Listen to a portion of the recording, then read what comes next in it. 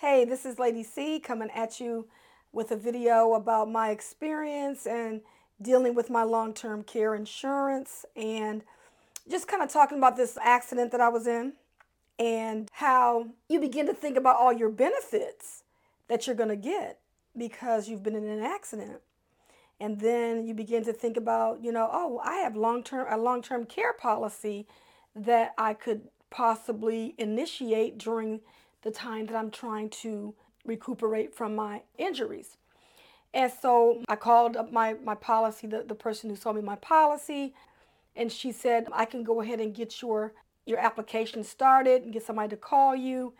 And so anyway, bottom line is the person called me, I'm in the hospital, and they're calling me and letting me know that, they got my information.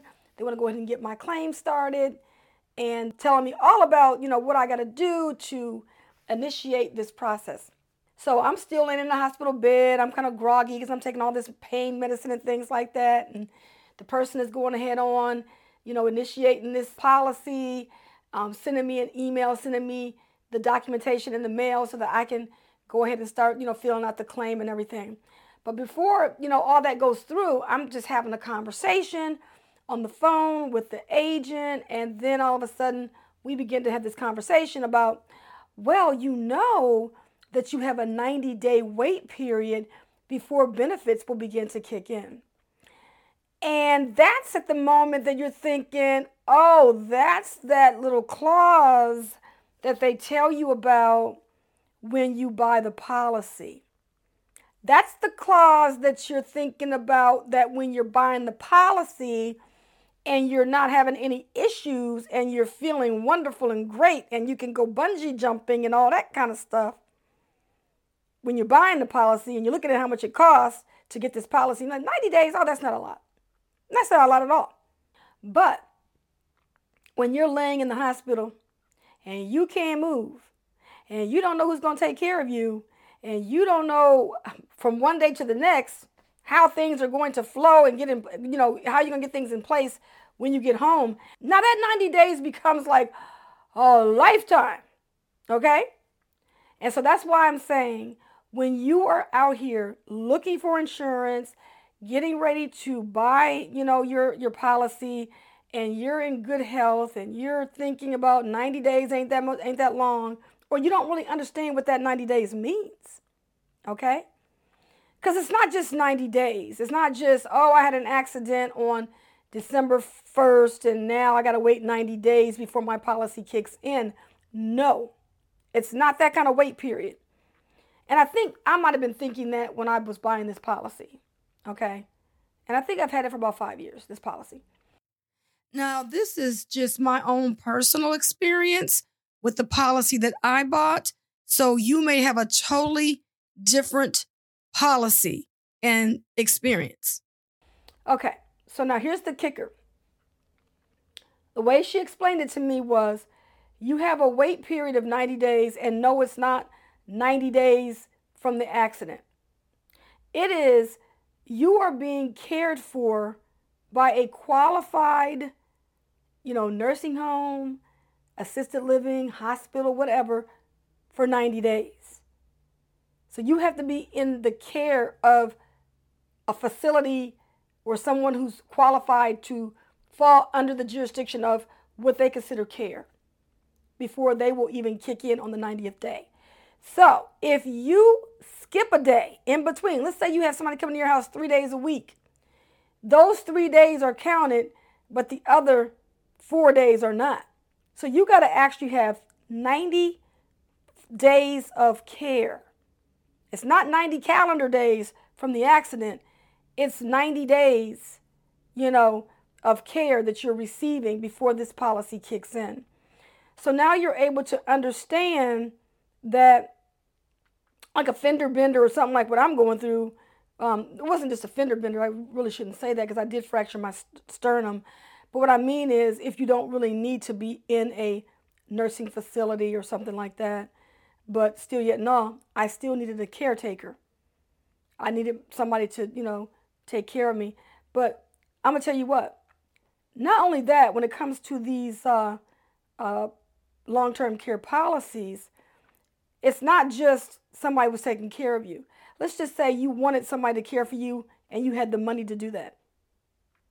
But you did not fall under the jurisdiction of what they're considering the help that falls under their policy that matches them to be able to come and give you assistance afterwards, after the 90 days is met.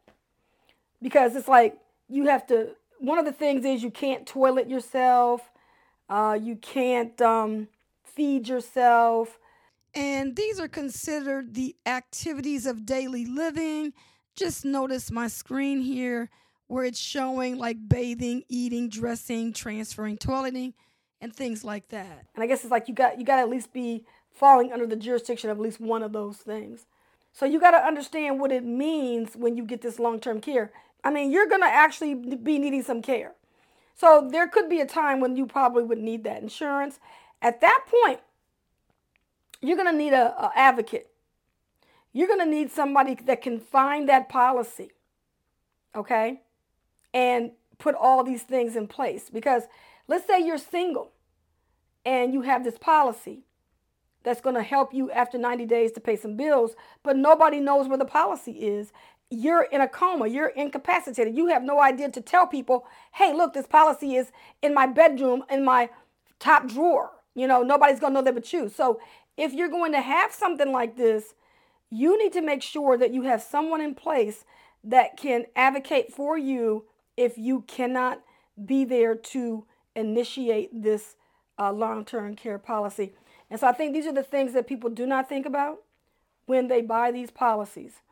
I had a friend who had someone that she knew that had a long-term care situation that she was under. She bought this long-term policy some 20 years ago where they had different stipulations, different things that they, different criteria that you had to meet. They made it so difficult for her sister to handle her situation. It was like they put so many things in place to deter you from using the benefit that the sister was like, I don't even think I want to continue with this. But the good thing about it was, you know, she was able to do that for her sister. And that was giving them the money that they needed to get her bills paid.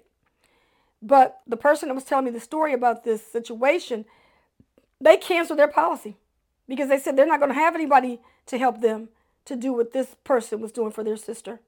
And they realized that just to keep pouring money into a policy where they were not going to be able to get the help that this person was getting from their family member, it wasn't even going to be worth the headache for them.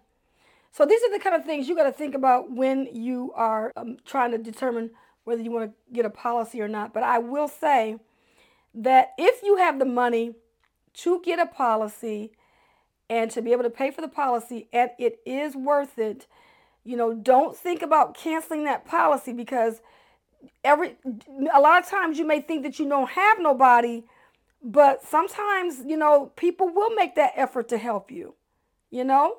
So I would highly recommend that you don't sit there and think that you can't get this help because you don't know. There could be somebody at the hospital that's saying, you know, do you know anybody that knows how to get into the person's information to find out if they've got anything in place so that they can help pay these bills?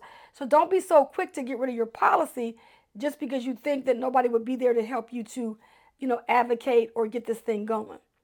So I just want to just bring that up, talk about these different benefits that you think you have that you might not be able to use at that time, but you never know when you would be able to use these benefits. And by the way, if this was a much worse accident, then and you were in a skilled facility somewhere, then on the 91st day, then the benefit, I think my benefit would pay like about $200 a day for the care. So that way you're not spending money out of your pocket and, you know, you're getting something to help you pay for the services that you need to get the assistance to get you well, to recuperate and everything like that. So, you know, these are just some of the things that, you know, I want to just help people to understand about what they may not realize that, you know, they can tap into for additional resources to help them. So anyway, so this has been Lady Cee. I want to thank you so much for tuning in, and I'll see you on the next episode.